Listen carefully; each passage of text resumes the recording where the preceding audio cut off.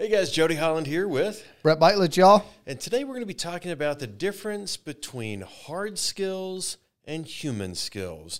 And I think that this gets mistaken so often. We think, oh, just hire anybody. As long as they've got the experience, they'll be great. But I don't think that's true. Absolutely not. And you know, I just want to make one clear thing. Some people call this hard skills and soft skills. We're just saying get rid of the soft skills. Bull crap. Yes, it's human skills. It's humans. Be a good human. Right. This is the Psyche of Success. Podcasting around the globe. Join us as we interview superstars in their respective fields and help you master the psychology of winning big in business and in life. Here's your host, author, speaker, and business coach, Jody Holland. Human interaction, human relationships, the number one reason that people end up getting fired.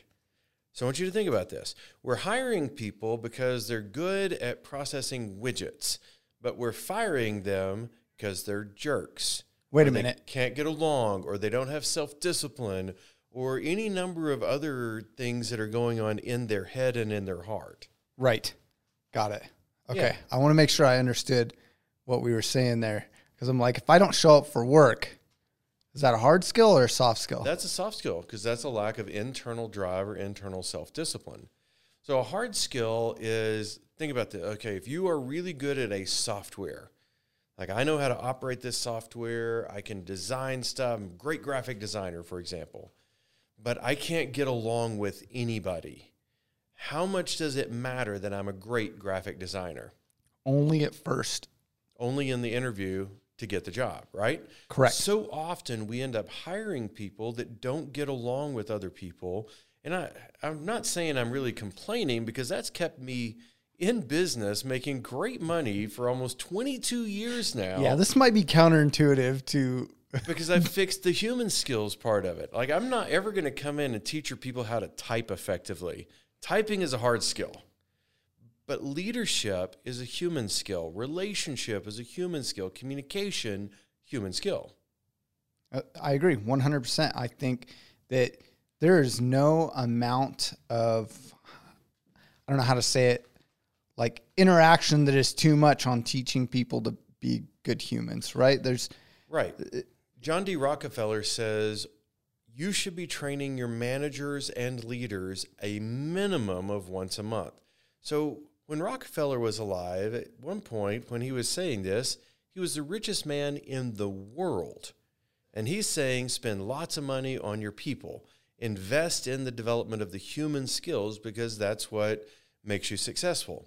If you hire somebody and you can't get them to focus, hard skill or human skill?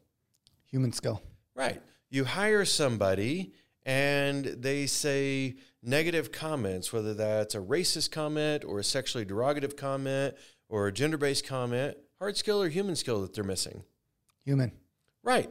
So almost everything that we deal with in the workplace comes back to, have they developed the right human skills? Because even if they didn't have the hard skill when we hired them, you can teach almost any hard skill.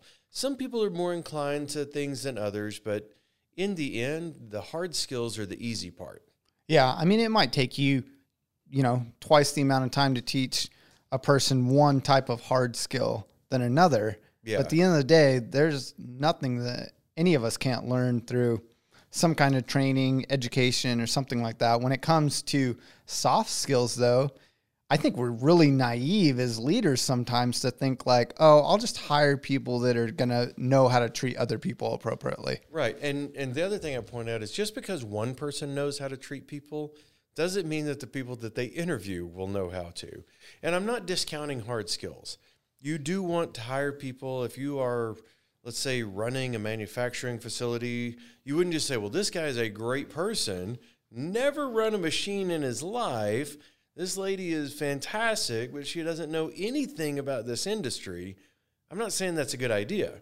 I think there is a fit that you find with your people in the hiring process, partially based on do they have the skills and experience, hard skills that you're looking for, and then a bigger portion of that is, are they going to fit within the organization, human skills, with about half of the human skills being how they interacted in the interview. The other half of the human skills being how do they actually treat other people.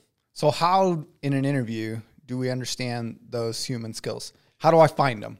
So there's two pieces to the interview. I think one piece is looking at the hard skills. Tell me about your skills and experience in your education. But the part on finding the actual fit is behavioral interviewing. Tell me about a time when. Give me an example of. Here's a scenario. What do you do? Those are the kinds of lead-ins that you do on the question. So I might say you're working with your coworkers and somebody comes up to you and says, Brett, I don't like you. I don't care. That might be the response. So if they respond, I don't care, that may or may not be a good fit depending on the environment that you're trying to build. It could be a bad fit if you're trying to build a highly relationally driven environment. But if you need people that are thick-skinned for sales, for example, somebody says, Brett, I don't like you, and you say, cool, thanks for letting me know, you're good. Right. You don't need anything else. So you want to make sure that the human skills that you're looking for actually correlate to the work that the person's going to be doing. That's a hard thing for a lot of people because we don't often identify in the job description what the actual human skills are. We obsess about must have this education, must work for this place for this long. Check the box. Check the box. That's literally all it is. Check, check, check, check, check. All right, you are a mindless automaton. Please go to work for us. And then when the process fails and they don't know how to critically think, interact with others, rely on their peers, when all those things fail because they don't have any of those human skills, we get mad about it. Right. And we're shocked every single time, even though statistically it doesn't work about 84% of the time. So Superstar Billy has all the skills we ever wanted and can do every single thing, and it correlates the same way the other direction. When an employee is evaluating or potential employee is evaluating going to work for an organization, they evaluate the pay and the benefits and those kinds of things, but they don't account for what's it actually going to be like working with this organization. Oh, man, those were like my favorite questions in an interview. You know, at the end when they're like, do you have any questions for us? I'm always like, yeah, can you tell me about the culture of your organization? And they just stare at me. And then I'm like, well, how do you guys deal with conflict resolution? Do you guys have a program to deal with that? And they continue to stare. What do you do to build relationships between your team members? What? Oh, no. So I think it's both directions. We have to evaluate the human skills and the human interaction. In the end, that's why we quit. It's because we don't like people. 91% statistically of why a person quits. And over 80% of why a person is fired all relate to the human skills. If we know that, and it's been proven by Harvard and by a number of other institutions out there, Gallup organization, we know this, and yet we still focus on the hard skills. At this point, this is not a theory. No, this is a scientific fact. Yes. And so I would just argue, if you want to build an amazing organization, world-class organization that takes you and your employees to a very incredible place, always focus on the human side first. It's not that the hard skills are not important. It's just that they are less relevant than the human skills will be. You know, and to add on to that, these are the skills that make your company stay around for a long time. This is the infinite game that Simon Sinek talks about. Absolutely. Yep. So that's going to do it for me. Any parting thoughts? No, thanks y'all for listening.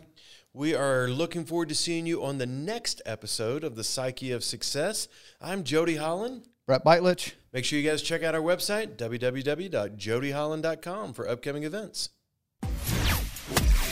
Thank you for listening to The Psyche of Success. Give us a 5-star rating, subscribe, share with your friends, take out billboards about how much you love us if you want, but just make sure to apply the lessons learned and live fully into your potential.